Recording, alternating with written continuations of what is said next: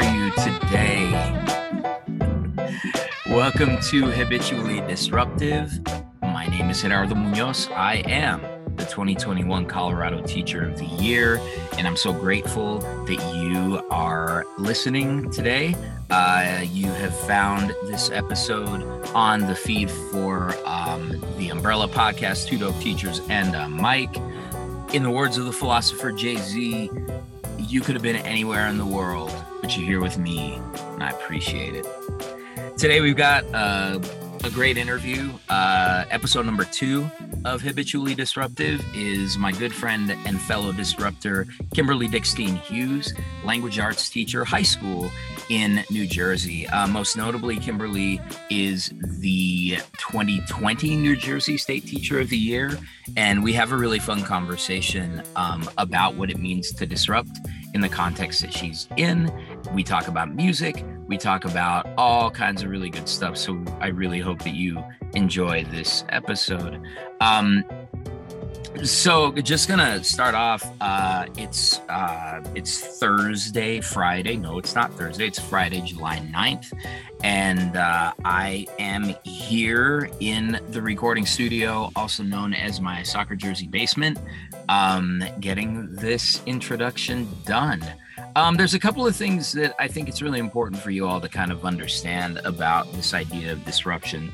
Habitually Disruptive seeks to highlight the stories of fellow disruptors who are challenging, questioning, pushing back, or just reflecting critically on themselves and their participation in a system that is often very difficult for our young people to navigate. The system of schooling is obviously the one that is central to most of our lives. Our experience of schooling probably shape us more than any other experience that we have in terms of our human development. This is obviously outside of family and outside of community, but there's also a point where all of our social life happens within an educational context. What we learn about friendships and relationships and the things of the world comes through our experiences in school. And so school is where we will center a lot of the work and where I will center a lot of these conversations when it comes to making disruption a habit. But there are going to be some folks that I speak to in the coming weeks and who work outside of education because as it turns out, there are oppressive systems all over the world. The status quo is not something that is confined to schools or the workplace. What we find is that there are a lot of assumptions, a lot of beliefs, and a lot of practices that go uninterrogated.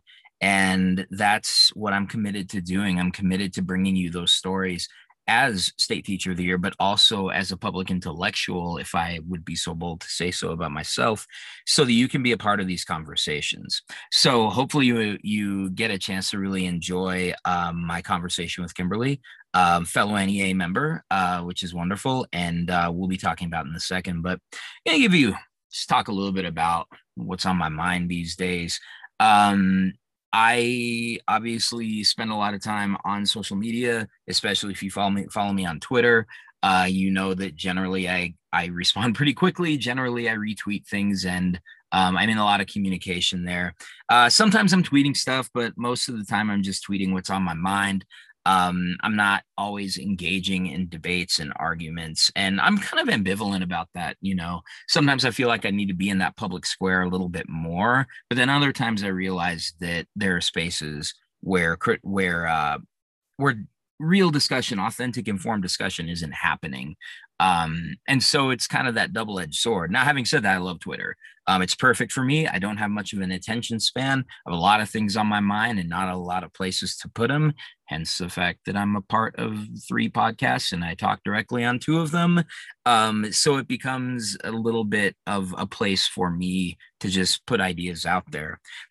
But recently, obviously, if you have been connected to any kind of media, whether it's the newspaper, whether it's the local news, whether it's the national news, especially on social media, you know that there's a raging debate about critical race theory in schools happening right now. It's a weird debate. And I'm not going to say a whole lot about it because what's being debated isn't necessarily critical race theory. In my view, what's being debated is whether the children of color in our schools have a right to understand their history and to understand the total history of this country that they live in. Um, so that's not critical race theory. Critical race theory, as I understand it, is rooted in conflict theory. And I'm just not sure that I subscribe to conflict theory that much. However, I have read the work of Derek Bell. I have read the work of Kimberly Crenshaw. Check out her amazing podcast, by the way. And I have read the work of other critical race theorists that I find to be very informative. And so when people talk about attacking critical race theory and they talk about debating critical race theory and keeping it out of our schools, it's just really interesting because that's not really what they're talking about. But instead of going in and trying to re-educate people, and shout out to those of you who are engaged in the re-education process of folks of kind of going out there and saying, actually, this is what critical race theory is. This is why it's not really happening in schools, all this kind of stuff. I realize that these are folks who are willfully misinforming and disinforming the public about this. I saw a post by Jingle Bling on Facebook, and I'm like, dude, like, I'm not a stay in your lane kind of person, but I'm also a kind of person that doesn't like to tweet or post about things that I'm not well educated on, because you get flamed, first of all, and second of all, it's irresponsible. I've enjoyed being on Twitter and watching Emmanuel Acho eat a little bit of crow as his criticism of Sha'Carri Richardson and his sort of hot takes on marijuana and the legalization thereof have proven to be woefully uninformed. And so then he had to go on, make a 2-minute video. He didn't have to do this. He chose to do this. He chose to make a 2-minute video, egg all over his face, talking about how he was shamed into researching. And I just really felt like that was such an unfortunate choice of phrase on his part. Shamed into research? Like, why aren't you researching anyway? It's a simple Google search to find something that maybe is marginally reliable that you can start building your knowledge on. But instead, he kind of goes on and throws this little tantrum about being shamed by social media. By the way, it was a lot of Black and brown women who were critiquing him and pushing back on him on social media. But he says shamed, which I think is a really interesting choice of words for him as a very successful male. But and then he goes on to very resentfully call out the racist origins of the criminalization of marijuana. And so it's just really interesting to me when people feel that they can take a platform on things that they're not super educated about and then get upset when somebody criticizes them. I do want to shout out some folks that I think are just consistently there holding us accountable on social media. Shanna White, I don't know if I'm pronouncing your first name correctly. I've only read it. The critiques that you offer folks are so powerful and so useful. And I was really sad the first time I saw that you had been banned from Twitter, and because I love your takes and I love your analysis and your questions.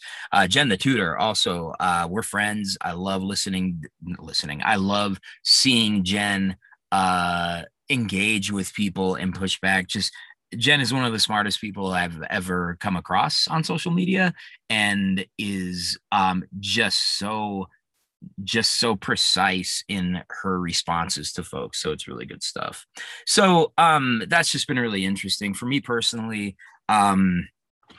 I don't necessarily teach critical race theory, but I would be lying to you if I said that my studies of critical race theory, both as an undergraduate taking classes in the same institution as one of the founders, Richard Delgado, reading Derek Bell's work and then coming back to graduate school where the faculty in my program, a good number of them had critical race theory background. I don't really incorporate a lot of that stuff into my day-to-day teaching. However, when I teach ethnic studies, when I teach ethnic studies coursework and social justice coursework, I have a great community organizing class. It's a lot of fun. I do feel like it's my responsibility to let folks know that there is a thing called critical race theory out there and that we won't delve deeply into it because it is really heady. And, it's a lot for high schoolers. I'm not in the camp that doesn't believe high schoolers can grasp it or understand it. I just think that it's difficult to get as deep with it in a high school environment as they'll be able to get in college. But, the ironic thing, of course, for me is that, you have these attacks on critical race theory and folks showing up to school board meetings to go to the open comments and make attacks on critical race theory and demand that we stop teaching it. Well, here's what's going to happen in the fall, people. Kids are going to walk into class and they're going to be like, well, what's critical race theory? And why don't they want you to teach it? And as a professional, it is, and I tell my students this all the time, it is literally my job to help you understand things. So it's sort of interesting because I don't think this is careless on the anti-CRT people's part. I think this is actually very intentional because what you do is you provoke, you say, stop teaching critical race theory, you put the question out there, and then we're teaching about what it is, and then the outcry begins, right? So checkmate is what they think, but it's just so fascinating how this will probably lead directly to the thing that they don't want to have happen. As for myself, this has not been a super chill summer. Hasn't been super relaxing. There's a lot happening, a lot of transition happening in my world, a lot of folks around me just kind of questioning where they are right now and whether that's the best place to be to serve communities and make a difference. And so there's been a lot of that kind of anxiety. And my sense is that COVID really brought a lot of this on, not only because schools were very awkward in how they dealt with the reality of COVID. I want to make it really clear. I don't say that as a criticism. I don't say that as a complaint. We haven't had anyone trying to teach and learn in a pandemic in over 100 years. And so it's not super surprising that this was difficult. But I think for a lot of folks that I've talked to, COVID's just really exacted a major price. And I can really empathize with that. It isn't that I don't love teaching anymore. It isn't that I don't believe in teaching or education anymore. I'm going to be testing me sometimes, like, not going to lie. I feel myself tested, but you do wonder how many radical changes you still have left. How many more times are you going to be reimagining things that have been disrupted in your life? And I know that for a disruptor to complain about disruption is probably a little weird. But I do think that when you get to a point, it's exacted a heavy cost on a lot of educators. So, there's been a lot kind of going on. I haven't really even started thinking about next year, and I'll be stepping into a new role. So that's going to be really interesting for me. I'll be in a leadership role of sorts. And so this is sort of my opportunity to try to infuse the mindsets that I have into a leadership, kind of capacity and see if they actually translate well. We'll see. But a lot of the summer has been my own experimentation with living my own path and living my own life and doing things on the terms that I want to do them. I have an opportunity to get perspectives out there, and I've occupied a platform for the last few months as state teacher of the year. So a lot of opportunities have come my way, and I'm starting to, realize how difficult it is to show up and do the best that you can when you don't have a boss holding you accountable. And really, like, the boss holding me accountable right now is me, and I'm not a very good boss, y'all. I let myself off the hook all the time. But, I hope that you maybe will let summer disrupt some of what schooling is and some of what teaching is. Teaching is very much about show up at this time, from this time to this time, you're teaching this subject to these students. It's very regimented, it's very structured, at least where I'm teaching. And then I have my 40-minute, uninterrupted planning time. I have my duty-free lunch. I have meetings, and then I can go home, and that's when my job is over. Well, producing these podcasts, doing some writing, I've been really blessed to be asked to speak to different groups of people and to work on projects.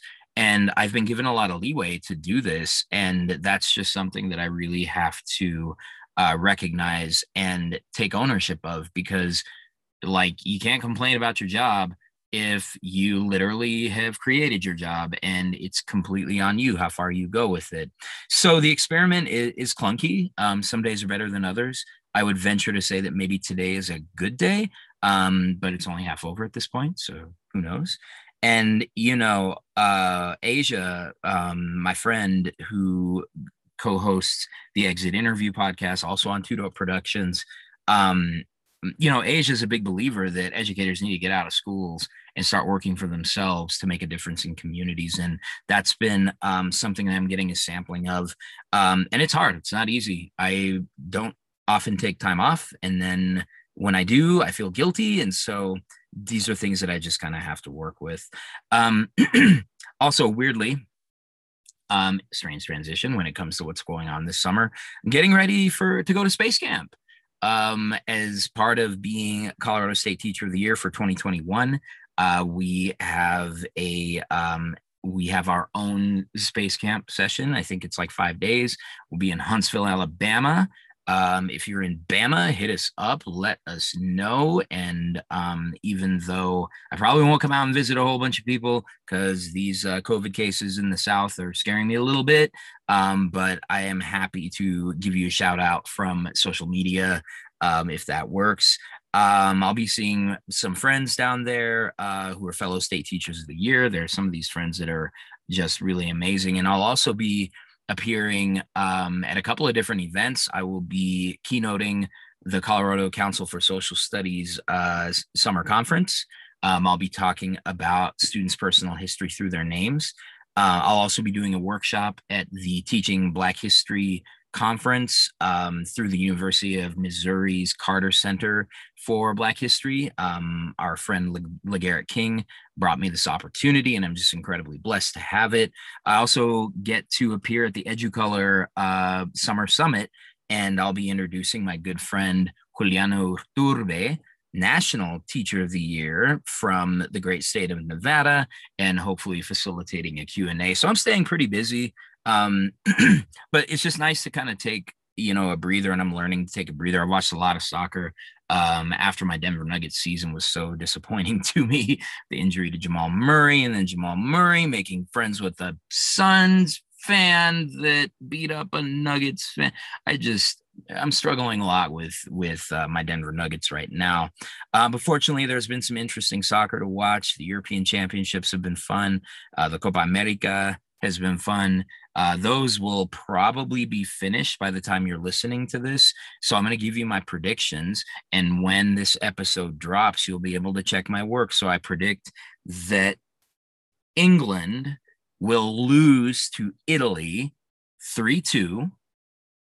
Not after extra time. I think it's going to be a very open game. I love how the Italians are playing. They are more creative than I've seen them in previous generations. Super fun to watch.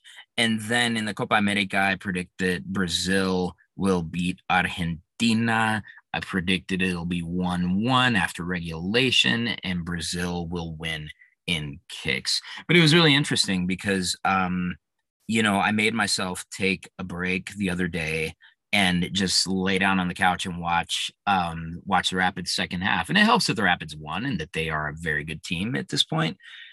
But just like breathing, feeling that weight off my chest and a sense of joy just kind of set back in. It doesn't take a lot to find that joy. Self-care is not a substitute for good policy that preserves the people working in your organization.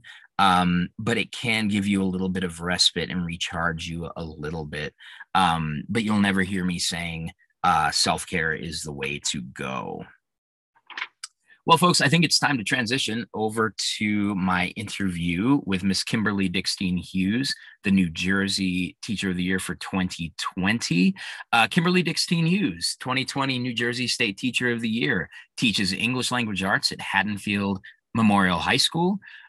She earned her bachelor's and master's degrees from Rutgers University and teaches as an adjunct professor at Rowan University's College of Education.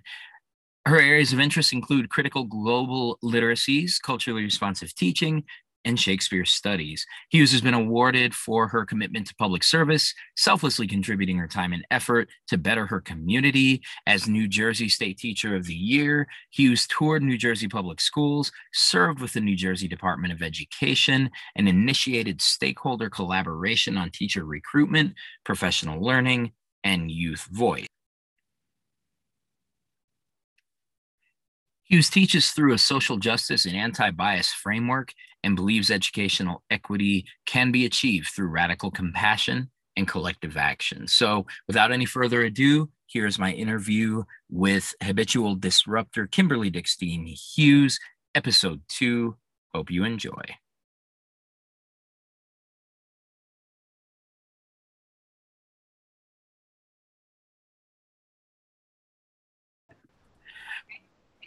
What's up, my people? Welcome back to Habitually Disruptive. I am Gerardo Munoz, and I am here with a guest I've been trying to get for a good amount of time. I'm here with 2020 New Jersey State Teacher of the Year, Kimberly Dickstein-Hughes. What's up, Kimberly? Hello, Gerardo. Thank you for having me. Oh, man, thank you for coming. And also thank you for tolerating the reschedules and all that stuff that we had to do. Kimberly's in the unfortunate situation of still working right now. And I'm not trying to stunt on you, but I finally got myself moving around 10 o'clock this morning.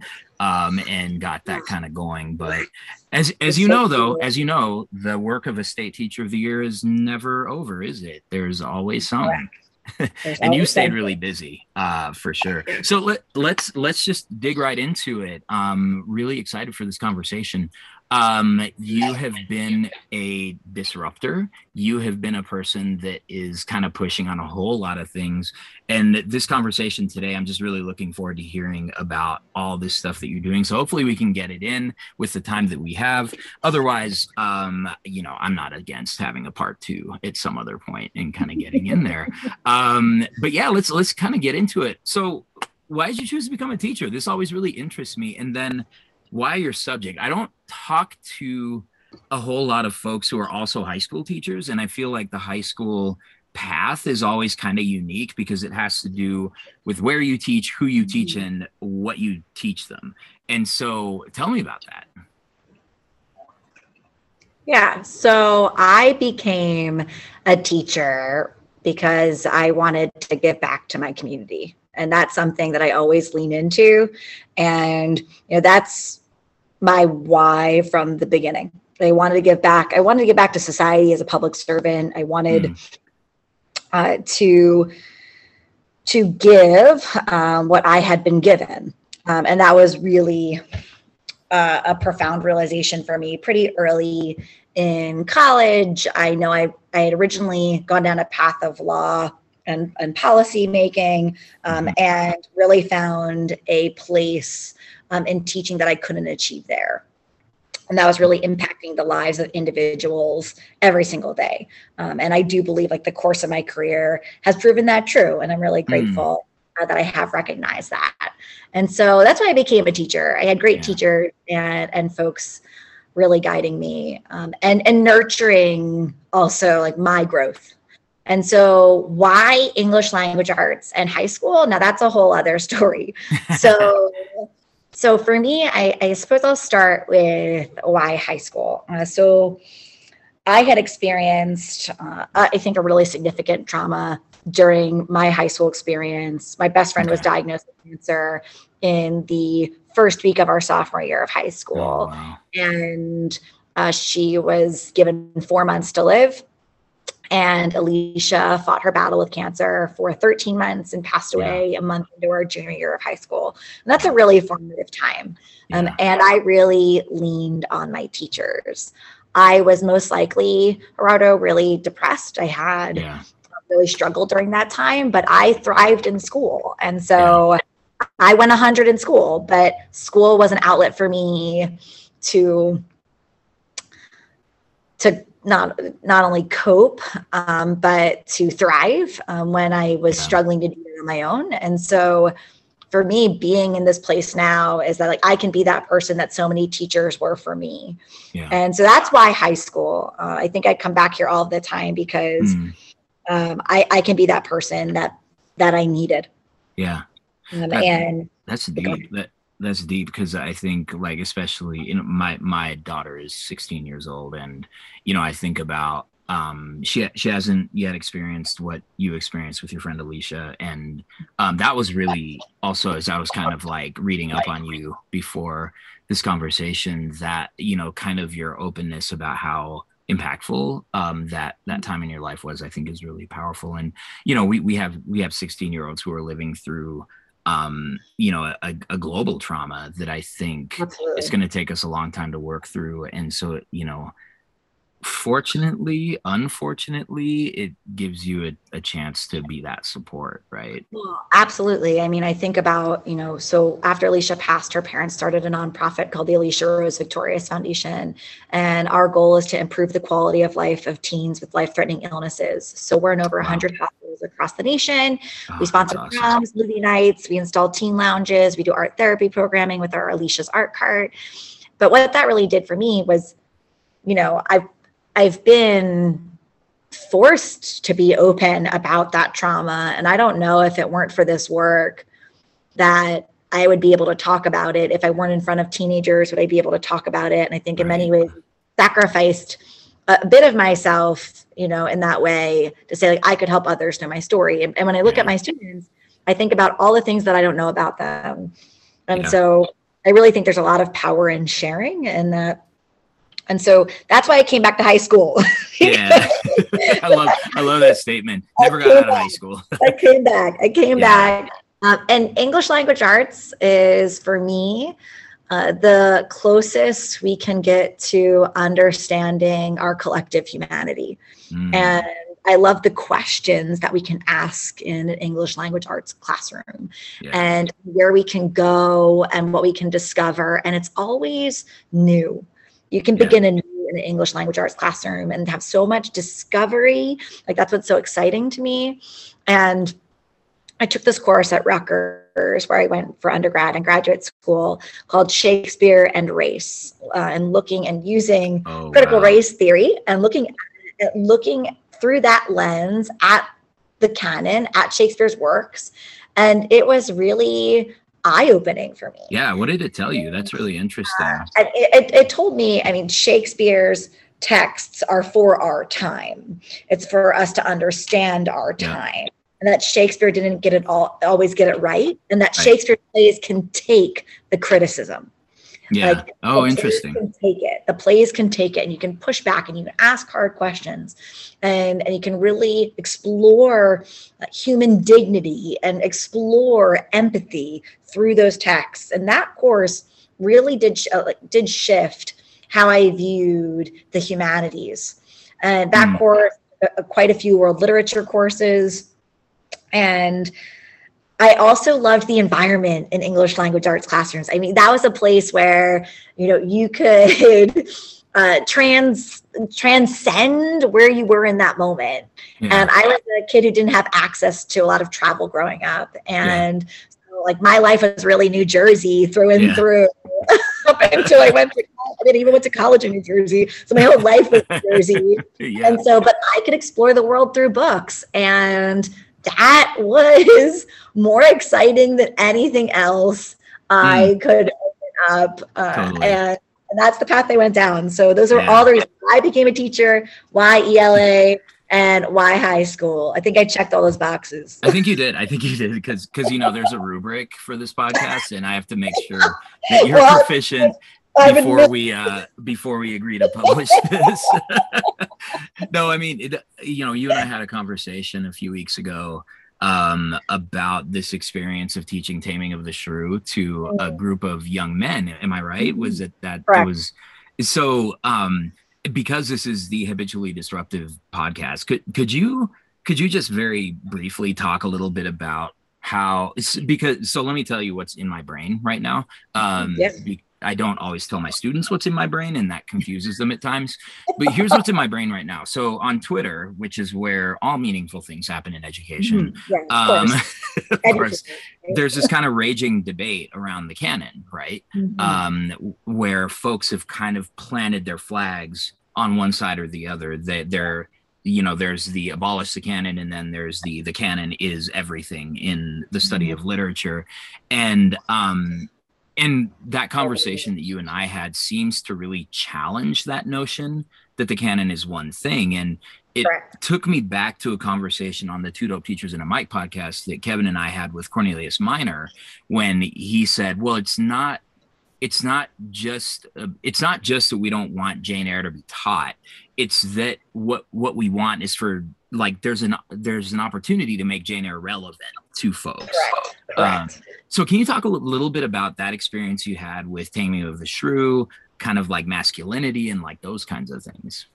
Yeah. So the context of that, my students were actually reading 8 plays at once within the class, and there was a small group of 4 students reading Taming of the Shrew. But I have taught Taming of the Shrew to the whole class in the past. But this particular experience, I'll speak to. The group was 2 boys, 2 girls, and it was a really interesting conversation because the students who identified as male in that group really took issue with the end of the play, as did the female students.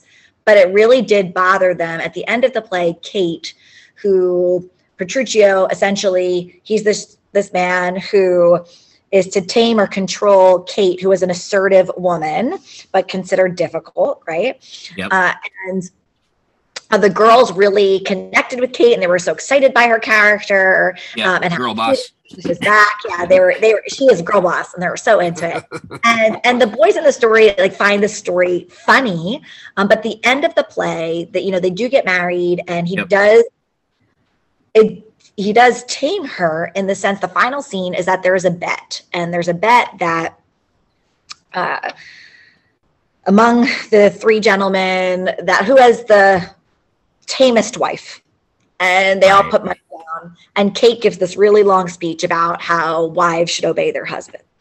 And the 4 of them were really alarmed by this speech, and as opposed to having the girls speak first, I asked the 2 boys to speak first, and they're telling me all the reasons why they were disappointed, and working through that, and just listening to them speak and watching my girls hear their peers listen to that conversation was so reaffirming, but also,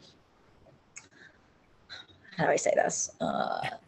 Eye-opening for them too. I think that they had an understanding of the boys in their class and their view of the world that might have been different. And you saw shit. And I think, to me, that moment in the play forced the boys to say, this is not okay. This is not right. And to align and stand with women, right? And with the girls, and say, yeah, this wasn't cool, and this was not right. And this is, and I stand with you.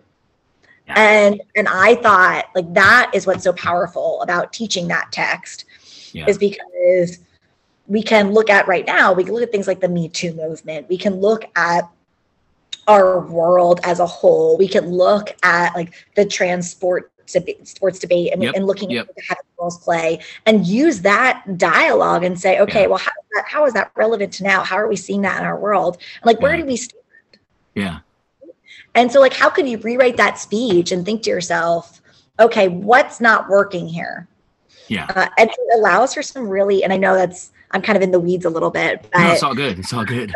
I'm here for it. It does make them see each other differently. Yeah. And then I said to them, okay, well, now you're reading it on the page, but what if you had Kate reading it sarcastically? And she reads that speech sarcastically. Because Shakespeare doesn't give like stage directions. There's no way. Exit. That's right. my favorite this is a tangent, but my favorite is in The Tempest, where like there's this long soliloquy given, and then the stage direction is exit pursued by a bear, and it's like. Where did the bear come from? I love you, but I'm going to correct you for all future use. Oh no! It's The Winter's Tale. It's The Winter's Tale. Really? I didn't read The Winter's Tale. But it's okay, because that is the best line. But you're totally right. But now, listen, I'm helping you out. So I'll do that right. No, I appreciate it. Gotcha. No, yes, thank you. And but it is the best. It is the best stage direction of all time. Yes. Oh, it's great. So what ended up happening is you were talking about. With that, I was like, so how does then tone, like how does context then shift your understanding of the play? And we talked about like how we say X, Y, or Z matters. And in the context of whatever experience it might be or the world you're in, right? How does that shift your understanding of the play? Like and what is he trying to say too? He's writing this play during Queen Elizabeth's reign, right? Who did not marry because she did not want to lose her power to a husband. Yep. Right? Like, what is Shakespeare doing there? Right? Like, she wouldn't have been cool with that. So in no way could that have been actually a serious speech that women should obey their husbands. Wow. Like, so this idea was like, oh, well now, like if she's saying this sarcastically and she and her husband are both in on this bet, then do they both win? Like, are they mocking the system and saying, like, they're making everyone else a fool because then they just got all the money at the end of the play because she gave this speech. Yeah. And there's, like, we know how this system works and we're going to play it so we can win. That's dope. And so, like, how do I play that system? And like, and Shakespeare constantly does little things like that. And they're like, oh, dang. Like, wow. All right. That's a whole other world. Yeah. And so he's constantly pushing at his world. And I think he constantly pushes at our world to make us think critically about ourselves and our surroundings. And he did it in such a way that there's nuance. Which allows for discussion, it allows for opinion, it allows for research. And so, you know, I'm not in an abolish the canon. Like I am not in I'm holding it on this high pedestal, if anything. Like I want us to make it work, like make it work. And also make it work in partnership with other texts. Like let's start partnering texts, right? So there's absolutely no reason why we have to, you know, plant our flags. I really do think there's a lot of room for regulation. So I guess I'm in the middle of that battlefield. Yeah, for sure. So a question for you. So the other thing that kind of comes to mind is that you're in New Jersey. I'm in Colorado. We have listeners across the country. And different schools, different districts have different like levels of standardization when it comes to what's taught. Where you teach, are there prescribed like texts that every kid needs to read? How much choice do you have? Yes and no. Gotcha. So in my Shakespeare course specifically, it's an elective, so I can teach any play. Okay, but I also partner my text that I teach also in Greek drama with a lot of contemporary texts. So for instance, I taught Oedipus the King this fall, and I partnered it with Luis del Ferro's Oedipus el Rey, which is the Chicano version of Oedipus, and it's in LA, and it was really powerful. And so for my students, like that's to me disrupting my curriculum in a way that here is what is on the map. And here are all the paths we're going to take to actually get there. And we can go on these tangents. I also taught Oedipus at Colonus, but I also taught Gospel at Colonus alongside it. The Gospel version of it.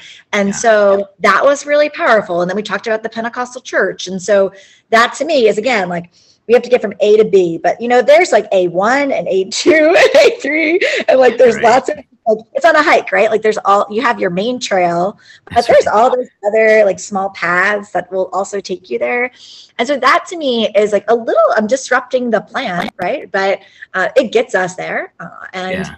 And so we do have some required texts, but we do have the freedom, if the texts are approved, right, by the board, to partner those texts. So again, I've done a lot of where if I haven't had a book approved, I use a lot of excerpts of text, a lot of poetry to partner. Yep. I think that's really helpful. I love Teach Living Poets. It's a great resource. My colleague introduced me to it, and it has really shifted how I teach. And so that's been a great way to partner and disrupt the canon. I think we should totally shake it up. Our world's constantly forcing us to do that. Yeah. No, thanks for going on that tangent with me. It's always pretty interesting. Like, you know, and obviously the Twitter comment was very tongue in cheek, but the idea, you know, is that we have these discussions, we have these really, you know, sort of animated and angry exchanges without really understanding what folks' context is and the way that certain things are being delivered. And you know, it's if a situation is like yours where there are required texts and then other texts can be used if they're approved, right? Then the idea of just abolishing the canon is just not super realistic if you want to keep your job. And I'd also argue there's something to be said about cultural capital. And I think I always talk to my students, like, we buy and trade in this exchange of culture and expanding our culture. And the idea is we can share cultures and we can manipulate that. And so I think taking the canon and partnering it and diversifying it is really useful. And so, and we're doing that all the time, right? Like you and I are talking about the Sixers and the Nuggets. And like that to me is also cultural capital, right? It's like a part of the experience. And so all of that has value. I don't think we should dismiss that, because then we're doing our students a disservice by making that decision for them. Yeah. And so I think it's important to expose them to as much as possible. As everything here is an introduction, I think, in high school, right? Like this is an introduction, and we have to activate their curiosity. We have to activate their ideas. We have to activate what's inside each student for them to continue learning and ignite that enthusiasm for exploration. Right. Yeah, that's great. Yeah, no, thanks. I know that wasn't one of the scripted questions, but I kind of couldn't resist. Yeah, no, my English teachers were my favorite teachers in high school, you know, and another time I'll tell a story about how if somebody had told teenage me that I was going to be a history teacher and that I would be state teacher of the year as a history teacher and that I would be nominated as national history teacher of the year, I would have laughed at them and said, history is stupid. These teachers are annoying. And like, it's so boring. Like, why would I do that? So, you know, but my English teachers were always real ones.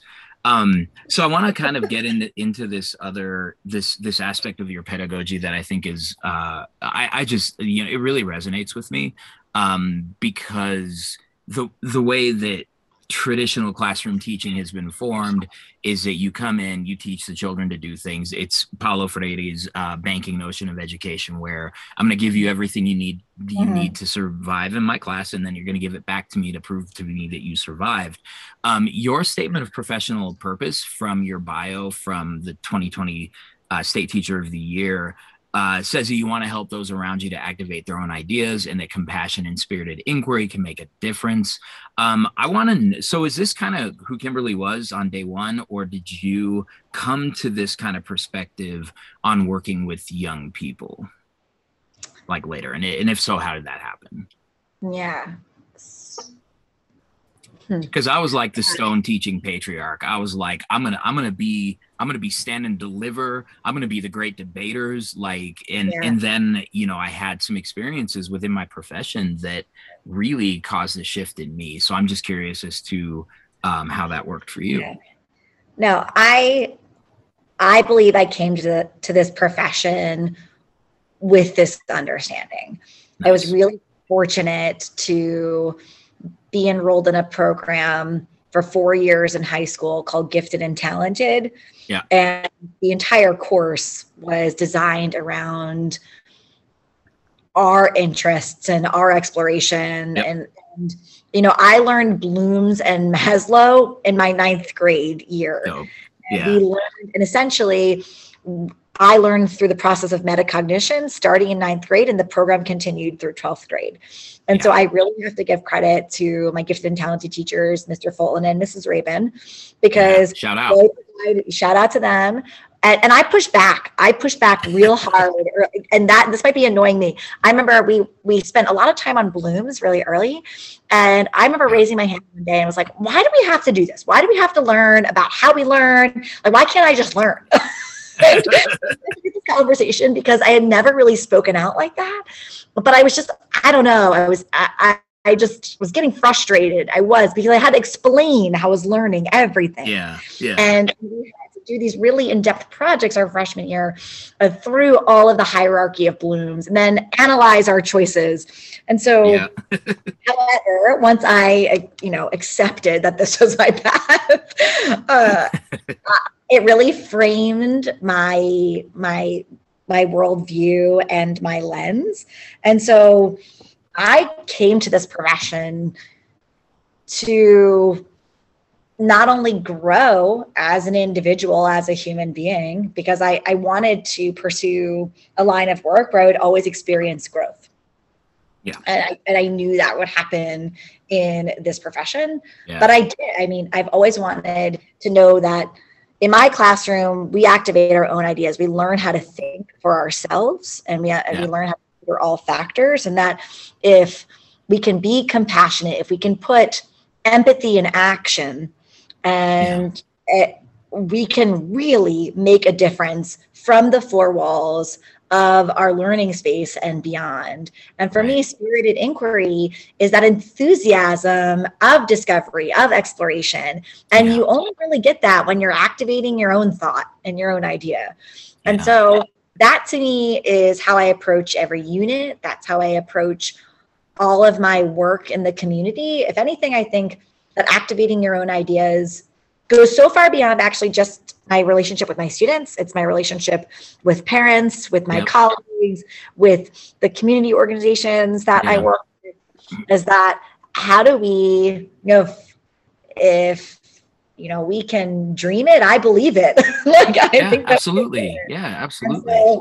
So I really, I can't say that there was this definitive moment. There are a lot of things that I have been able to accomplish through this lens, though, that have, for me, reaffirmed that this is the way. This is the way to invest in others. And it might not always look like a traditional classroom. No. And we might get off task of what is on the lesson plan or what is on this. However, what we're doing is we're exploring a process that's making us better and stronger. And this is not a guarantee of success. This is a guarantee of growth. And that's not a guarantee of success, but it is a guarantee of growth. I love that. So I'm glad that resonates with you, man, because I think it's good work. I think it's working. And it probably speaks to the different experiences that you and I had in education. And I think that, I wonder if you've been in touch with those teachers that had you in that class, and, because for me, it would be so powerful to know that literally this person that was in my classroom is taking the things they learned in my classroom and bringing them to more kids. And I just think that's like a teacher's dream come true. Yeah, luckily I have. I'm very grateful that I work, I do work 20 minutes from the high school that I attended. Yep. And then also there's Facebook. And so it keeps you so connected. And Mrs. Rubin, she moved away. She lives in Florida now. And just really random side note, just such a silly thing. I was married 4 days before I was named State Teacher of the Year. Oh, wow. Pretty wild week for me. And Mrs. Rabin and I had connected on Facebook a few months earlier. She had just gotten on. She's retired now. And so the day of my wedding, she actually called me on Facebook phone call. Oh yeah. Facebook. And I had known that I was the state teacher of the year. And so I answered my phone at 6 a.m. the day I was getting married because I was like, I'm going to answer this. It's Mrs. Rabin. Yeah.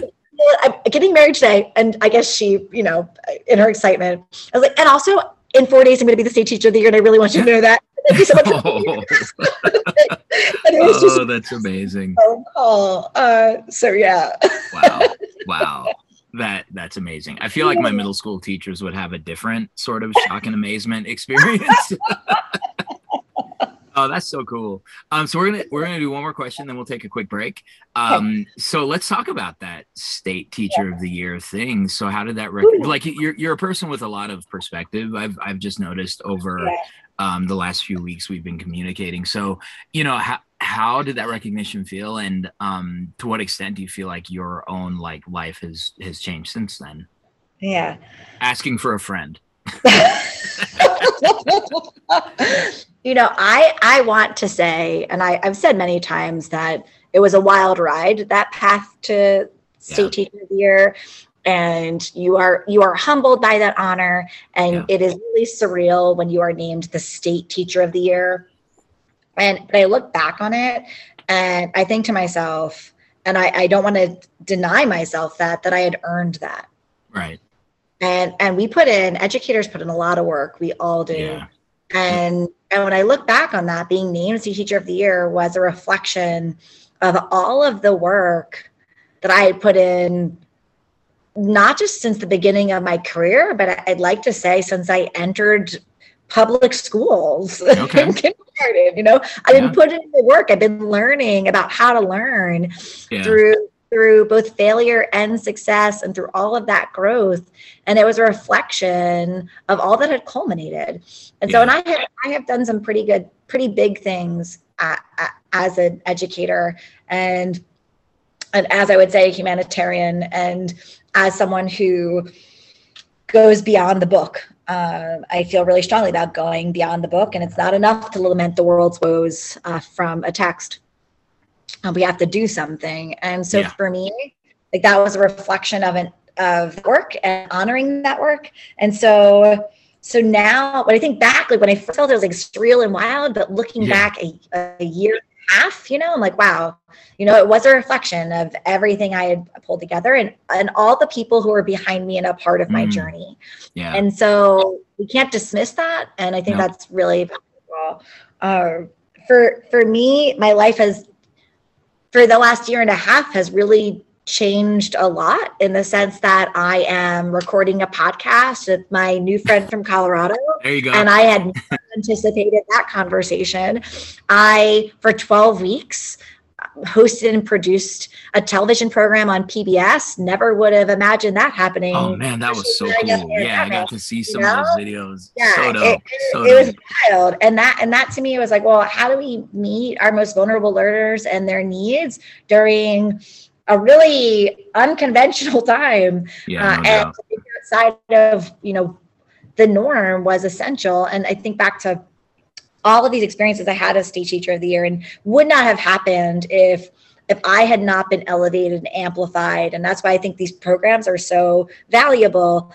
And I think every educator deserves recognition and honor. Totally. And throughout the course of their career should be tapped in some which way or form. And as an honored educator, as the state teacher of the year, I just feel really blessed. Yeah. And I also feel the weight of responsibility. And I feel that it is on me at this point to continue this work in whatever way possible. And that could mean being habitually disruptive in my classroom more often than not. Yeah. And that's what it could mean.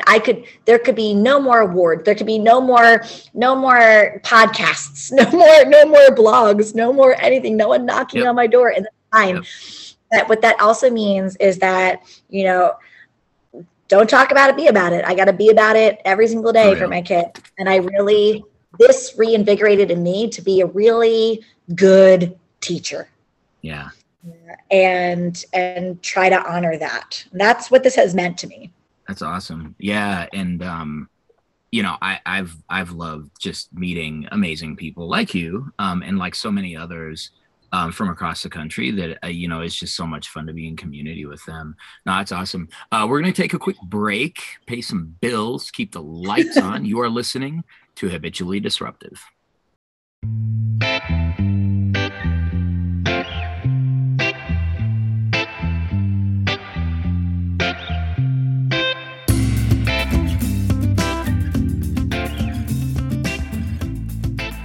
Hello, listener. If you've made it this far into the episode, perhaps you are enjoying this remixed conversation about power, culture, and education.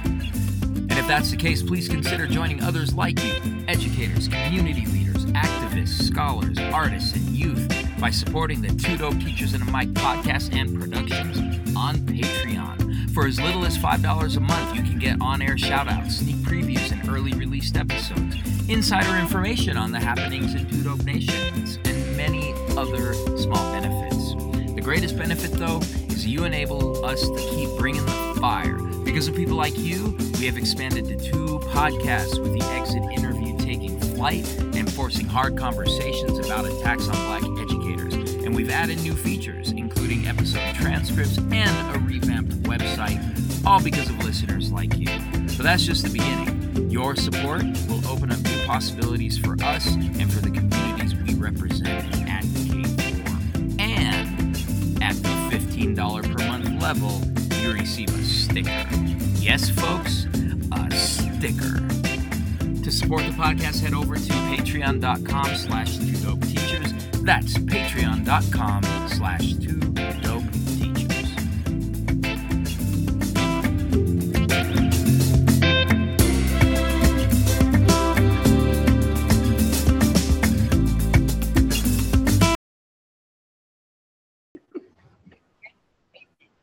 Hey, what's up, people? This is Gerardo Munoz, 2021 Colorado State Teacher of the Year, and you're on Habitually Disruptive, talking to Kimberly Dickstein-Hughes, 2020 New Jersey State Teacher of the Year.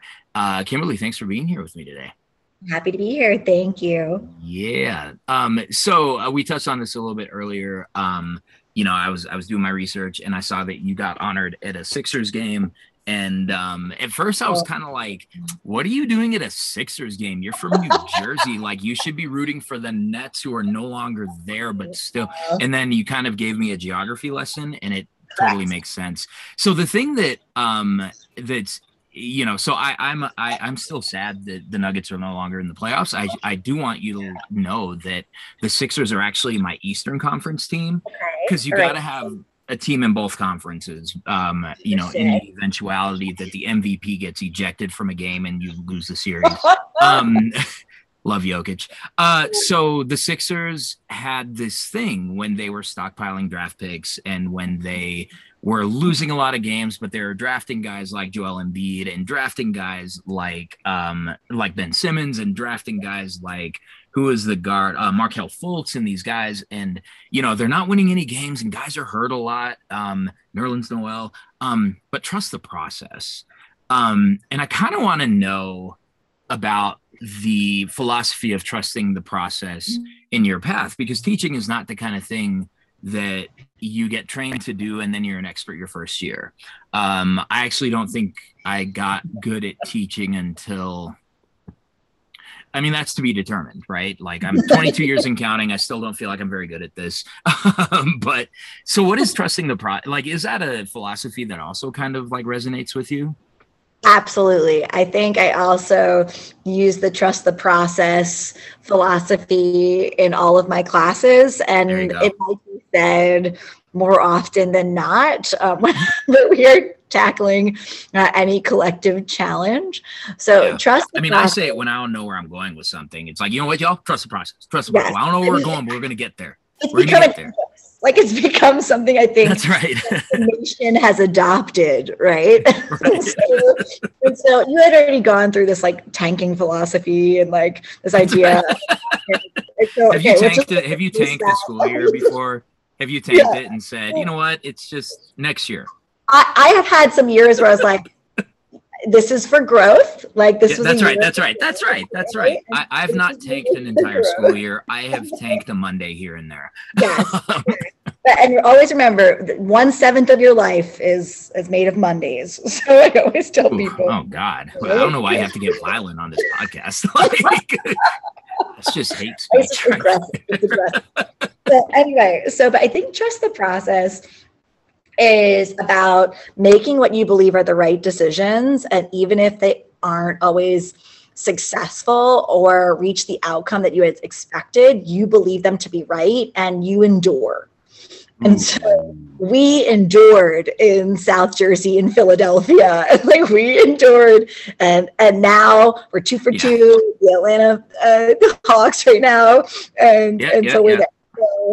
So anyway, okay, all right. So that aside, I'm writing this down actually. Okay, this is where we are right now. So we're tied in that conference. But anyway, all right. So yep. All right. So anyway, for me, I feel that entering the profession was the right decision for me. My first year of teaching was very difficult, and I had really questioned my process after that year, where I was like, what did it's like your life process, not so much just your professional process, but in life. Am I doing the right thing? I don't even remember my first year. No, so I'm pretty sure I didn't have one. I don't think I had a first year. I'm glad I didn't keep track of how many nights I cried. It was challenging. I mean, nothing prepares you for answering 1,000 questions in a day. Nothing prepares you for the weight that you carry, right? When you learn X, Y, or Z about a student and your heart breaks. Yeah. There's no course in that. No, that's right. That's right. Heartbreak in a graduate school of education. And so for me, that first year was really challenging. And at the end of my first year of teaching, I had found out that because of budget constraints, all of the first year teachers were going to be let go. Bruh. And I was like, what? But then I was happy, Gerardo. Oh my God. I was like, oh my goodness, freedom. I don't have to make decisions for myself. You got bailed out. You don't have to quit now. You can just be like, they let me go. So, and mind you, I had student taught at this school. I student taught here and had great student teaching experience. It was lovely. Had a great connection with my students, taught seniors. The next year had a similar schedule, miserable. Then I'm like, okay, right, this was meant to be. Maybe I can go to law school now or do something else. And then I find out 2 weeks later, my principal comes up to me and he's like, Kim, all of the first year teachers are being kept on. You can breathe now. And I start crying. I start crying in front of my students. I'm like, oh my gosh. I don't have the ability to say no. And that's something 13 years of teaching I'm working on. I can't say. I've mastered it. So that was year one, right? But that's so I'm like, okay, as summer happens, I travel that summer, I live my life, I take a break, come back year two, and year two is better.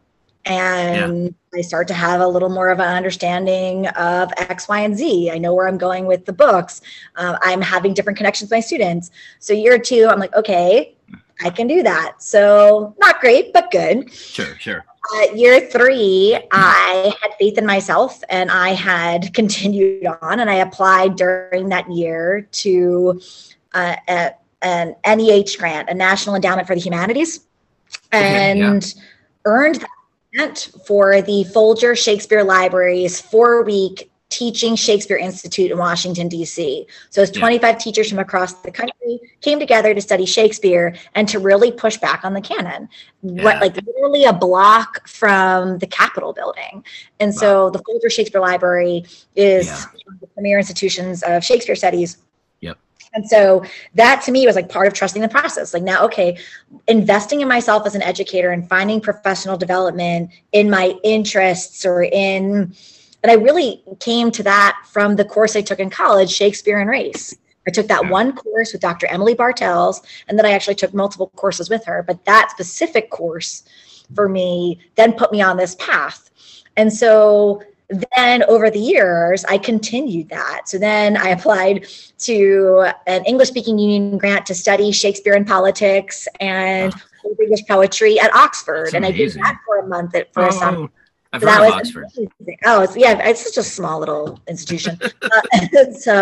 And then I did it again, and I brought all of that back home and started to change my teaching and collaborate with my colleagues differently. And so that to me, and each year came with a new confidence, and that I didn't have to know everything. I had to know what I knew, right? Yeah. And I had to be open to change. And that was exciting. Each new opportunity, I grew. And so now I guess I'm the Joel Embiid of teachers, right? There you go. And so even though I can't say I hit his height, but I mean, right? symbolically though, you know, like right? definitely in terms of teachers in the country, you're definitely 7'2" with a great outside shot, and you know, I guess the outside shot is being disruptive, and so. Yeah. But in that, all that success, right? Like I'd have moments where like I still questions, like at the end of in the middle of my 7th year, Gerardo, I had 2 like really awesome professional experiences behind me. I presented at a national conference for NCTE with the Folger Shakespeare Library, but I feel like there was something missing, and I was getting the 7-year itch. So I applied to the Peace Corps. And I applied for a position for teaching educators. I wanted to be a teacher's teacher. And I applied. I wanted to be in the Pacific. I got the Philippines, and I got it. And then I had 7 days to decide. Yep. Those are the longest 7 days. And it kind of reminds me of at the end of my first year, right, where my principal was like, "You thought you were losing your job." But I was like, getting it. And I remember the 7 days, I looked at my students differently, and I looked at the work that I was doing, and I was like, everything that I could ever do matters the most here. And I was just looking out, and everything looked different in those 7 days. Wow. And that's deep. That's mad deep. It was a really surreal experience. I remember it because when I had said no to the Peace Corps, I was saying yes to the work that I was doing here. Yeah. And then everything sort of changed. I wanted everything to matter. Like spirited inquiry was different. The outcomes of our work was different. It was about placing an emphasis on process, not product, and taking risks and exploring everything. And I just felt so alive after saying no to what would have been a really incredible experience. Right. But then to be honest, like I think that the most incredible experiences that I've ever had have been in A209, like I've been in my classroom. And that sounds really scripted, but no, it actually doesn't. It actually doesn't at all. Because it's really, and I've had the good fortune in my adult life to really see the world, and that was something that mattered to me. My husband, who was in the Peace Corps in Kenya, he does a lot of work in East and West Africa, and we've done a lot of traveling. But for me, like the most exciting work I do is right here. And I'm glad that I stayed because it's also enabled me to move a lot. Able to move in that way. So so I continued with I went to Utah Shakespeare Festival, Oregon Shakespeare Festival, did some intensive workshops there. And then through the Teacher of the Year program, have been able to connect with folks. So it's going to trust the process, is that I'm making the decisions for myself and for my community, regardless of the outcomes in the moment. But I have to trust that we can, and that anything is possible. And I think that's a win. I totally agree. There's echoes of, if you're familiar with Harry Wong in the First Days of School, so this was a book I was given when I started teaching in the late 20th century. That's why I like to tell people I started teaching in the late 1900s. And it's called The First Days of School. And he's got this super practical and human, we're talking about, humanizing pedagogy in my world and in my graduate studies right now. But he was doing humanizing pedagogy before it had a name. And in the dedication, he dedicates it to his parents, where he said his parents are Korean immigrants. And he says that, this is dedicated to my parents who wanted me to be a doctor and a lawyer. I I transcended all of their hopes and dreams. I became a teacher. And I think your choice, and I'll cop to this, like when I read that you had chosen not to do the Peace Corps in favor of staying in the classroom, in my mind, it was like, dang, something must have went real wrong, And because I think that we've all internalized this low opinion of teachers, right? It's kind of like, and that teaching is really something you should use to do something better. And you've kind of flipped that script a little bit, saying, I wanted to make a difference. And this is actually the space where I'm best suited to make a difference. And for me too, Gerardo, as a state teacher of the year, I get that question all the time. Well, what are you doing next? And I was like, well, my class, the school year begins in September, and start with Things Fall Apart with Chinua Achebe. There you go. Yep, that's right. and that brings me joy, and I, with that, is like transcending expectation.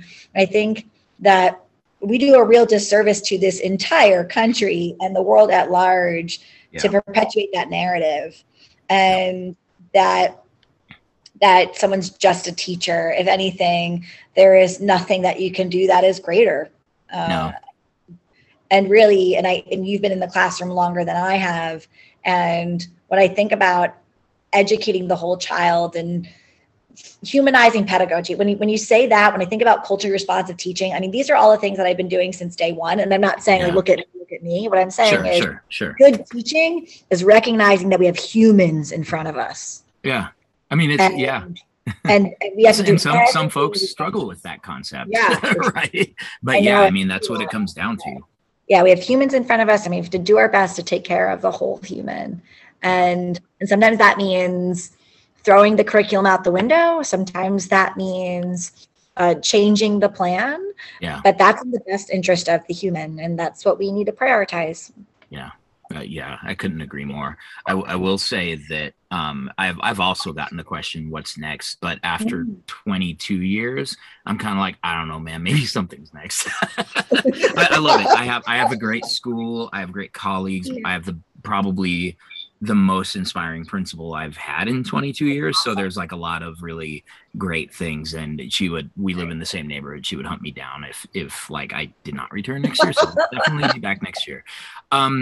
So in terms of this, of making the difference and activating one's own ideas in order to make a difference, I wasn't even sure how to like fashion this question, because when we talked a few weeks ago, it was clear that this was such a powerful experience for you and for your students. So just tell me about Garang Buk. Yeah, you got it, man. Garang Buk Pyo is a man who has changed not only my life, but the lives of my students and this community as a whole. And I would argue the world at large. So in 2015, which is the year after I had applied to the Peace Corps, so context to go back, I had started a new curriculum teaching world literature to our accelerated sophomores. Yeah. And so the summer reading was A Long Way Gone, Memoirs of a Soldier, a really powerful text. Yeah. And I've been involved with Model United Nations since I was in 9th grade. And I did that in college, and I ran that program for a nonprofit for 5 years. And that was really important work to me. And the first brief I ever wrote, this 30-page research paper in my first year of college, was on children in armed conflict. Yeah. So taking that brain and that experience, reading this memoir, thinking about my kids in Southern New Jersey, and thinking to myself, there is going to be a disconnect. Yep. There is going to be a way to access, this shared humanity, but I don't want them to lament the world's woes from a book and then turn the cover and go back to their world without worry.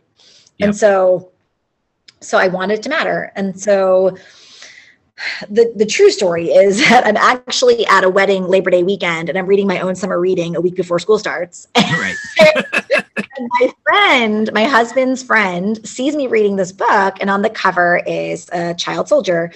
And he asks me about the book. And he's like, someone I had worked with at the Carter Center in South Sudan was rumored to be a child soldier, and I'd be happy to connect you with him. He's a really great guy. I worked with him for a number of years. So I'd be like, love to connect with him. Oh, So man, I would love that. 2015. And I email Grung right away and I say, I'd love for you to speak with my students and, we can talk in advance. I can my students draft their questions. A few days go by, I don't hear from him. He gets back to me and he's like, I would be open to speaking with your students. And we talk over Skype. He's at that time in Kenya. I'm giving you like the long version, but I'll quicken it up at some point. No, it's all good. I like this part of it because I think the relationship's important and none of this was random. This was, I think, all divine. And there's lots of intervention here. So he's getting his bachelor's in Kenya at the time. My students draft questions. We get on this Skype call. This is 2015 in September. And he shares his story and he talks about the power of the pen and how the power of the pen is greater than the gun. And he talks about all that he had learned. He talks about how when he was 5 years old, the government came looking for the rebels and took all of the men of his village and put them into a farmhouse and burned them alive. And anyone who ran out, put them into the well and burned them. He talks about walking for years and then losing his mother. He talked about being captured by a militant group and then escaping. And then 11 years old, going to Ethiopia on his own with an uncle, so an adult friend, to find the rebels because he wanted revenge. And from age 11 to 16, he did fight the SPLA. And so at 16 years old, though, there was no white savior. There was no institution that saved him. He or took him out of war. So his general said to Grang that he wasn't smart. He was smart. And he started teaching him the alphabet and said, I don't want you to fight anymore. I want you to go to school. And so at 16, his general was like, you're going to go learn now. Like this is your next step. Wow. And so then after that, he starts learning. He starts primary school at 16, continues on for a few years, late 20s, finishes secondary. The Catholic diocese hire him. And then the Carter Center, which does a lot of work in South Sudan, tapped Grang to work with them as a project manager on the ground. And that's how he worked with my husband's friends who, after Peace Corps in Kenya, had worked in South Sudan. I tell this whole story because I want people to understand he's someone who had overcome so many obstacles and then had worked for 15 to 20 years in humanitarian work with the Carter Center. So when we met him, he had already accomplished all of these goals. Like he was very accomplished for the work that we had together. So he shares this story and you could hear a pin drop in my classroom. Almost every essay, Gerardo, the midterm, the final, every student wrote about Grang every single time. Wow. Because they couldn't, his story was so powerful. And so we did it again the next year. I asked him if he'd be willing to do it again. He does it again the next year. And this time, my students had all written him thank you emails before I just did one email. And he wrote every single student back. Now, mind you, he lives in a village in South Sudan. So it took him like 3 weeks to write back every student. And every day students would say, I got an email from Greg. They would share it. Oh my gosh. So we did it again the next year. And so my students were like, what can we do to help him? Right? Like he wants to pursue graduate school. What can we do to advocate for him or open doors? So then this is where we kind of threw the curriculum out the window and we have writing lab. So during that time, my students were emailing professors, emailing That's amazing. Publishers, and they were saying, we had this experience with this man. Here's his story. We want to amplify his story. He does not have access to the internet like we do, or institutions like we do. And my students were emailing. And it was really impressive effort. And then the fighting broke back out in South Sudan. So at that point, Grang was like, I have to leave Juba. I have to go back to my village. And so we stopped our work because we didn't know what would happen. So the next fall, he applied to graduate school on his own. So he did it on his own to Emory. I wrote him a letter of recommendation and my students helped me edit it. We did it all together. It was very cool. And he gets into Emory, which is the Harvard of the South. He gets into the prestigious program and he is not given the financial assistance necessary to really complete that program. So he did get scholarship, but as an international student, he doesn't get financial aid. Right. So on May 19th, right after the prom, and I know this is a long story, but I want everyone to know it. No, it's great. It's great. So my students come up to me and they're like, well, what's happening with Grang? Like, he got in, like, I'm like, he's applying to scholarships, but I'm not sure. So the morning after the prom, I emailed the director of the program that Grang got into. And I'm like, I'm Kimberly Dickstein, and I wrote a letter of recommendation. What's happening? What can we do? Let's make it happen. Yeah, I was like, let's make it happen right now. And so they got back to me right away, and they're like, okay, we'll have a phone call. And then I realized quickly that both Emory and the Carter Center, as institutions, could not help this one individual, which really blew my mind because these are also well-endowed institutions. But that aside, I couldn't say to my students that this couldn't happen because we had access to power. We understood this system and we could do something.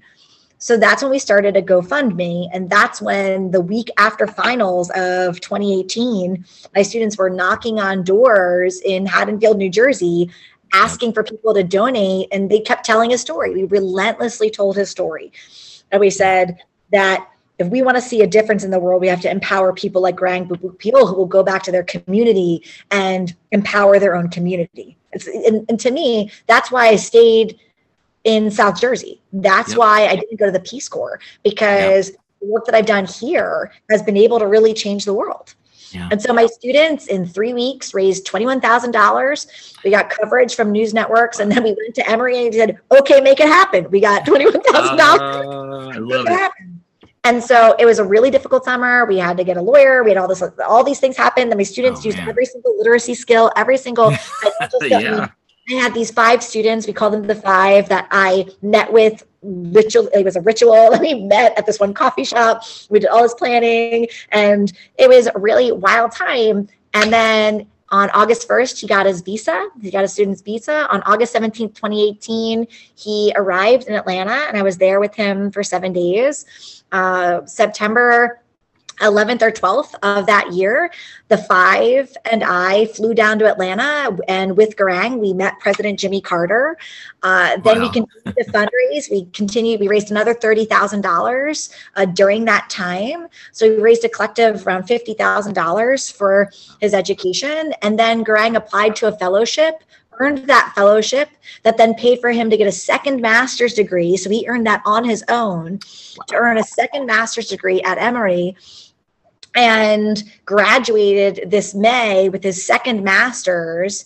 And now he has returned home to his wife and 3 children. And he has been able to, while he was away during a pandemic, Gerardo, build a community center. He raised $10,000. He sent tens of thousands, if not hundreds of thousands of books home to his home village of Awil, and sent home dozens of computers. And so for me, and this is a place that you and I could not get to, like, there are no commercial flights to his village. Sure. And so if we really want to invest in community development, when I think of myself as a community organizer, like, we have to invest in the people who want to give back and empower home. Yeah. And do that for one another. And so I'm getting so worked up right now telling this story. It's a beautiful story. It's an incredible story. Grang brought me closer to my principles than any curriculum could. Wow. Right. And Grang Book was something that was inspired by, how do I humanize what I'm teaching? Yeah. How do I share my access with students? And then how do I teach my students in turn to share their access to knowledge and power, and to work with others? Like, we worked with Grang to make this happen. And we understood that the world is inequitable. The world has historically shown us that it can be terribly unfair. Yeah. But I also think the world has shown us that historically anything can happen. That's right. And we can always help each other out. We can always work in community. Always help each other out. And to think about how he has given back, and that work had started in this classroom from saying, we are not going to just read this book. And we are going to go beyond it. And that, to me, can happen with any text. right? And it's not that I'm going to repeat this process again. It's No. the idea that every year there's possibility. And that's so exciting. Like, I have no idea what next year's going to bring. That's awesome. Right? And I can be inspired and awe-inspired by whatever we come to, right? Yeah.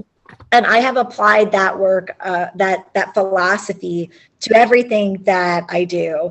And sometimes it's more successful than others. But like I said, that growth is guaranteed. We all grew a lot from that experience. And although that experience was successful, it did not come without trials and tribulations. And since this is a podcast that is about being habitually disruptive, what I will say is, Gerardo, I very well could have lost my job and probably should have lost my job. and because I said, okay, the school year's ending, but let's go like you're in final exams. Well, in between these two finals, let's meet in my classroom and talk about what we're going to do. Next week, school's ending. Okay, let's go knock on doors. Let's create a flyer and let's get this whole community to rally behind possibility and faith.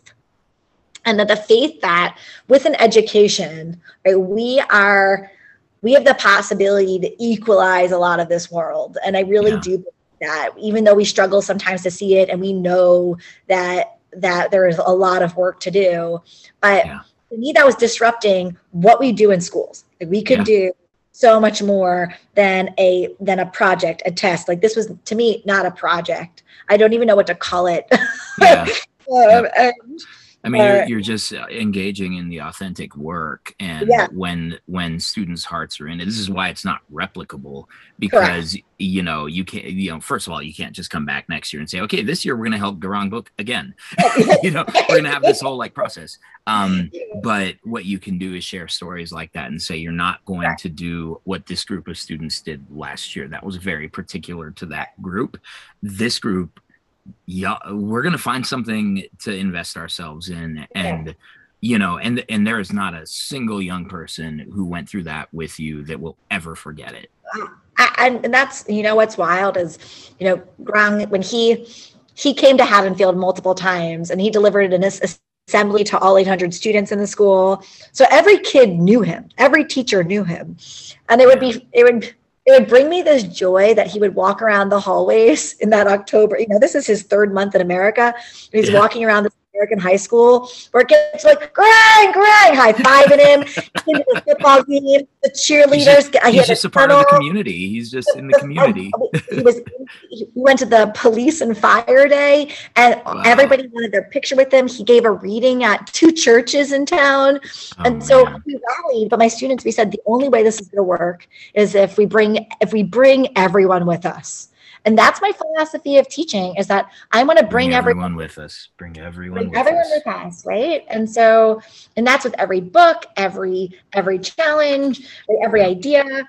And that has clearly kept me enthused about this work. Like that's putting it lightly. And I think that, it's giving me a lot of, I could run through a wall right now. I'm so excited. This is an amazing thing. Yeah.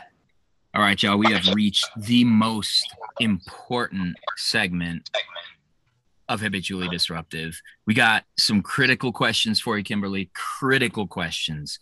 Are you ready for this? I think I know they're going to be mind-blowing, so I just want everyone on the other end to be prepared. Yeah, because honestly, this is what's probably going to win me a Pulitzer, just so you're aware. And you're welcome.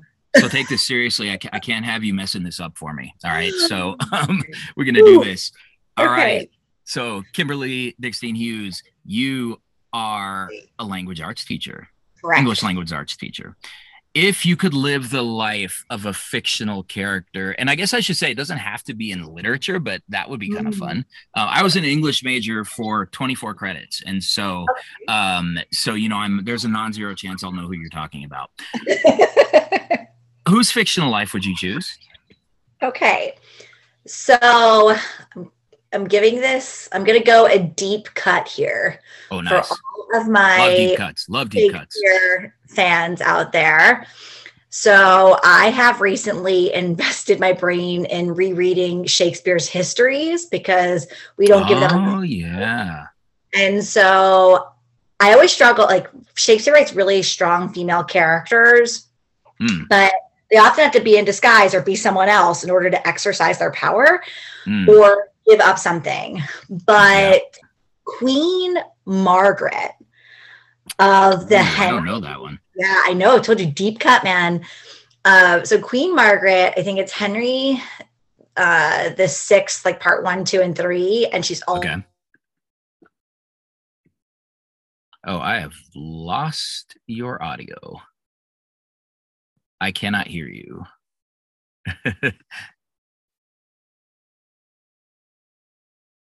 All right. One of us is for always holds her ground, and she actually has this really like badass. Can I say that on here?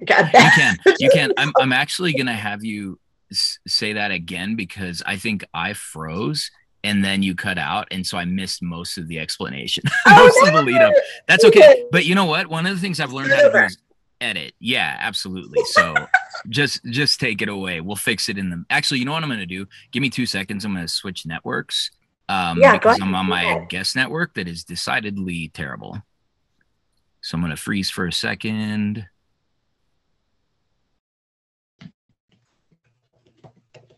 Okay, I hear you. The video hasn't caught up. All right, here we go. Okay, cool. All right, let's try that again. Just pick it up from Queen Margaret.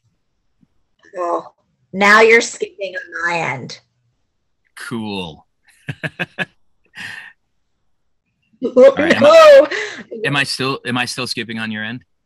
No, now you're good. But right when you started talking. Okay.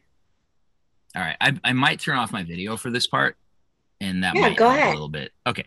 Should I do you want me to turn off my video? I think it may be on my end. So because you're coming through loud and clear. And I was just warned that my internet connection's unstable. So all right. So yeah, take it away. So Queen Margaret. Okay. So Queen Margaret basically holds her own among kings and the men of court, and oftentimes is making decisions that like the men either can't come to or are making countless errors. Yep. And she has this awesome badass speech, like I was saying, about taking revenge on Richard III. And in that moment, and as a queen, right, she's never like bending to anyone else's orders. Like she holds the reins. And she appears in 4 different plays, and someone can fact check me on that one, but I'm pretty sure she's in 4 different plays. And so, I just loved her. She's ruthless. She's powerful. And I don't know what that says about me, I'd like to think that I'm assertive and I'm a boss, and she's all of those things. So I like it. So I would go that. There's nothing sweet about her, even though I think that, no, I'll take it. I'd be her. I like it. And by the way, Richard III, I have to ask you, what did you think about the film adaptation? The one with Ian McKellen, because I'm assuming you saw it. Yeah. So I love Ian McKellen. Yeah, he's brilliant. He's totally brilliant. I think that Shakespeare on film always loses something. There is a brilliance about like breathing life into a play when you're there in the audience, but seeing it on film is totally different. So I think Ian McKellen, although like strong Richard, not for me. There's something about Richard, like, okay, so how do I say this? Because I love Ian McKellen. We want to make it really clear. There is no shade being cast at Ian McKellen, the actor. Yes, correct? That's basically what I'm trying to say. But, he read all of the sonnets on Twitter during the pandemic, and it was fantastic. And I was tuned in. I would like look for his Twitter account. So Richard, he has a series of monologues in the play. In his soliloquies, he basically tells us like all of his secret plans, and it makes him really charming and engaging, and he's doing all these awful things. Yeah. And, and he breaks that fourth wall and does that in the film, and that's really powerful, but it's just not the same as when you're in person. So it's hard for me, like any feedback on a Shakespeare film. I think there's so much to be done analytically, but Totally. Good would show in class and be happy with it. But but not the same as taking the kids on a field trip at a community theater, and your Richard isn't exactly Ian McKellen, but it works. It does. Yeah. So I was thinking about this fictional character thing, and I don't know how deep a cut mine is. Like for me, it's not a deep cut. But I think mine would probably be Easy Rollins from the Walter Mosley, sort of from the Easy Rollins mysteries. There's just something about a dude who can just survive and maneuver and with total confidence. Like Denzel Washington playing Easy Rollins in Devil in a Blue Dress was the most perfect casting I've ever seen. So it'd either be that or like going way back, and only because I've been watching the Netflix series, Lupin, Arsène Lupin. I love the Netflix series. I'm actually making my spouse watch the first season with me so that she can partake in the second season with me, which has just dropped. But it's so interesting because I think that, I had a student once say to me, kind of in his frustration that in Denver, all of the reading and writing that seems valued is nonfiction. And he just was frustrated because he's like, this is how we learn empathy. This is how we learn about how humans are complex. This is how we even imagine alternative versions of ourselves. And this is just awful. And so I think this fictional character topic is so important. Yeah. Wow. That's really powerful for your student to have said that. He's cool. Shout out, Ben. Yeah. Nice. Hey, Ben, I appreciate you. But I think that's really powerful to think about literature and thinking about the value of fiction in terms of empathy, compassion, and connection, right? Yeah, and it's interesting though, like with my character, with Queen Margaret, like there's a lot about her that I probably wouldn't want to associate with. However, like I appreciate her in her context. Yep. And like I could step into that and understand like she wants vengeance on Richard, like for her family, for her honor, for her country.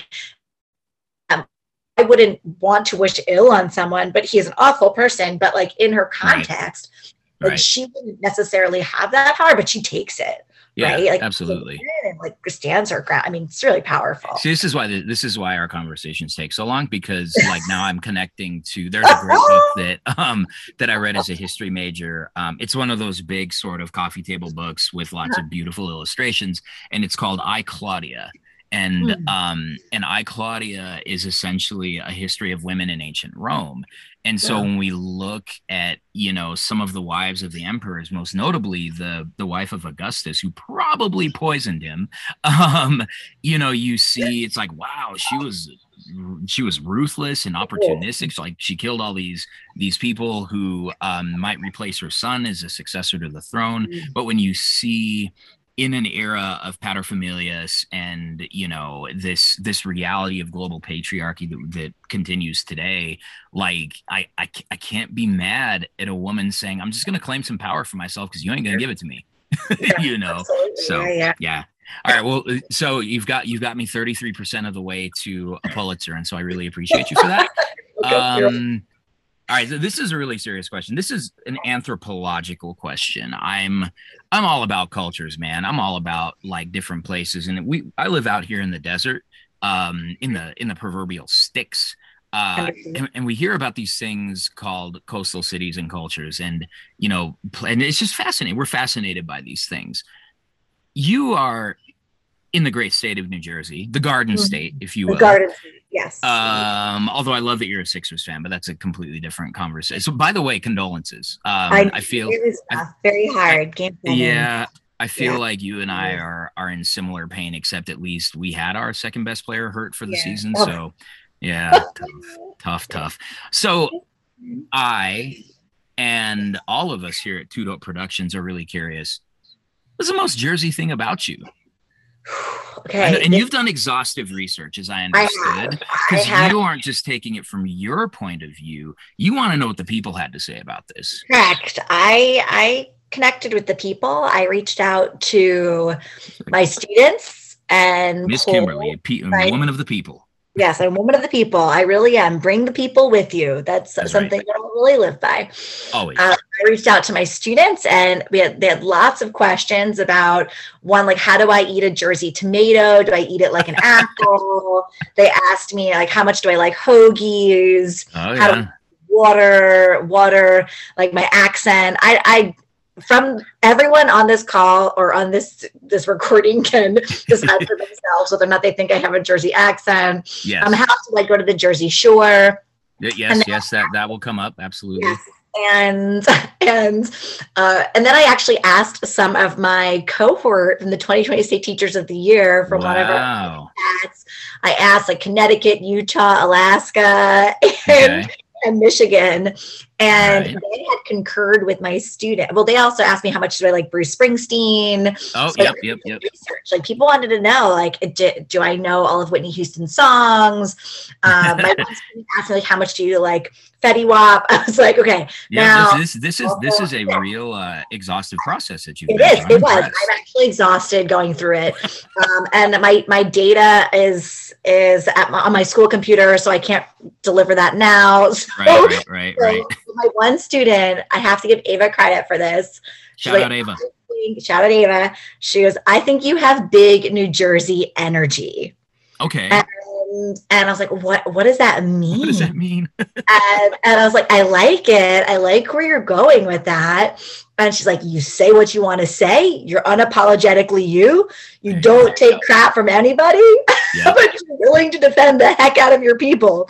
Yep. And that's New Jersey. Like New Jersey, not New Jersey's back. And like only New Jersey can mock New Jersey, but like New Jersey owns it. Like we've got the best pizza. We've got nobody tops our bagels. Tell the people. Like, tell the people. Oh, I'm telling the people. And listen, like we have the best like government Twitter account, NJGov. Like they got sacked. Follow NJGov. They broke the internet with a your mom tweet. So I don't know. Like I feel like I'm an embodiment of all of that energy. And so when Ava said that, I was like, yes, that is exactly right. And I love it. There's just a strength that comes with, being born and raised in the Garden State, but actually I just lied. I don't want to lie to the people. I was born in Philadelphia, but I was raised in the Garden State. No, I grew up like 20 minutes from Philadelphia. I'm from Camden County. Yeah. So real tight connection to Philly. Yeah, and I feel like borders mean a lot less out where you live than they do out here, where you literally have to drive 6 hours to get out of the state in any direction from Denver. So I love that. And so and we've never met in person, but for having seen some of your photos, you're diminutive. You're small. Right? Yes, I am. And so I feel like that just kind of feeds into that, like that kind of spitfire energy that you're like, I don't care how little I am. Like I'm coming for you if you disrespect. Exactly. Scrappy is great. Scrappy is probably like in my limited like interactions with folks from New Jersey. Scrappy, I think, is a really great shout out to Angel Santiago, the 2021 New Jersey Teacher of the Year. Man. He's my dude. Beautiful soul, wonderful heart, and also a scrapper. And I enjoy his energy as well. All right. Well, I think I am 66% of the way there. You're doing great. So this is a big one. And if I was weighting this, I would actually probably make this 40% of my Pulitzer. So don't you love how I'm making you accountable for whether I know I'm spitzing. People can't see that, but I am. Yeah, they can. We're not a video show yet, which is good given what I look like right now. All right, so top 5 performing artists, rappers, or entertainers. Now you said you have a spin on this, and I'm here for it. I have a spin, so I'm gonna do the top 5 performing artists, of my life, the chronicle of my life. So my first artist the first concert I ever went to was Willie Nelson. Yo. I met Willie Nelson in person at 10 years old. It was my first concert. Wow. And then I had gone to tons of subsequent concerts after. My parents were huge groupies. So were like living and breathing on the road again. And I met was Johnny not Cash. expecting Willie Nelson. I wasn't expecting Willie Nelson. I gotta be honest with you. I love it. I told you I'm here for the Pulitzer. So That's right. And like that started like, so Willie Nelson, now this is not including this in the artist, but then I had met like Johnny Cash, Krista Schofferson, Tammy Wynette, like all those folks. Casually drops these country legends. Yes. Yes, casually drops them. Thank you, Howard and Kath. Those are my parents. Shout out to Howard and Kathy. Shout out to Howard and Kath. Howard and Kathy. Okay. So then I'd have to say my high school like playlist life, and this is, I feel like all of New Jersey or Southern New Jersey, was Dave Matthews Band. Like high school, really, like basically everyone was living and breathing Dave Matthews Band. Whether you like it or not, you had no choice. Like that was my high school experience. It was like that or like My Chemical Romance. So I was basically listening to My Chemical Romance has aged extremely well. Like my 16-year-old is super into them. Agreed. That's why I'm dropping it, because my students also like My Chemical Romance. There's apparently a TikTok out there that my child put up of me singing I'm Not Okay with her in the car, and like everybody being completely blown away that I knew the words. And I'm like, yeah, I mean, the song slaps. Like, I'm not gonna lie. So anyway, this is your top 5, not mine. Okay, no, it's okay. This is an interactive show. So 3, I would say I'm gonna go into like my mid-20s now. I guess I'm skipping college. Okay. Sometimes that's best, right? Yeah. I know those are interesting times. And so I go like during my like mid-20s, late 20s, I was in this like deep indie chill, indie pop, indie rock theme. And I discovered this band, The Head and the Heart, and which led me to the Lumineers, which led me to Florence and the Machine and Mumford and Sons. So like I'm basically with 3 a genre. Yeah, it's like a gateway band to a genre. Yeah, I got you. And I love that. I've not heard of them actually. That's The Head and the Heart. Rivers and Roads is a beautiful song. Rivers and Roads. I have to check it out. This is the real reason I do this, so I can learn about. So good. It was but really like a gateway to so much other great music. And then like I started listening to the XX. So anyway, I'm really getting off of the prompt, but I always invite my students to rewrite my prompts that I write for them. So I'm taking so you're rewriting my prompt. I love it. Yeah, of course. Yeah. And so okay, so that's a whole genre. That's like a whole. Then I'm gonna go to the soundtrack of my marriage, which would then artist for, which would be Wu-Tang Clan. So Wu-Tang is you have a cool thing about this. Yeah. So my husband knows every single word, and he is not on this podcast right now, but I am very comfortable saying this, that he knows every single word to every Wu-Tang Clan song. And it is the soundtrack of our apartment, the soundtrack of our car rides. Like, can it be also simple on repeat in my mind when going on a run like that? So we even had, and also a perfect running cadence song. I think it's at about 166 BPM, and so it's perfect. Yeah. Okay, so that part I didn't know. For those of you sitting at home, Kimberly is up out of her chair, looking at something. I was looking at something because I was really embarrassed. I had to get up for a second because it's a sign in our house, and so we actually had, and it's escaping right now. So it's so embarrassing that I'm forgetting my wedding song. But it's fine. I got up out of my chair to see it on the wall. We have like that makes sense. So I had to get up and see it. So You're All I Need it was a song by Tammy Terrell and Lord, oh my goodness, help me out, Gerardo. We have to do a quick Google. Go ahead, Google that. You're All I Need. I'm afraid of Googling. Marvin Gaye and Tammy Terrell, You're All I Need to Get By. And then Method Man and Mary J. Blige did. That's right. A revamp of it, and we actually had our friend read that song with our revisions at our wedding ceremony. Wow. And so we were trying to find a Wu-Tang Clan song, but nothing quite fit. So that was, good enough since he was. That's great. Dickstein-Hughes was a member. So, and then so that's artist 4, and then artist 5. I would say the artist of the pandemic for me, that was also the artist of my composing poetry class that I just listened to all the time, was Bon Iver. And as you cut out for a second, say it again. Bon Iver. Yeah.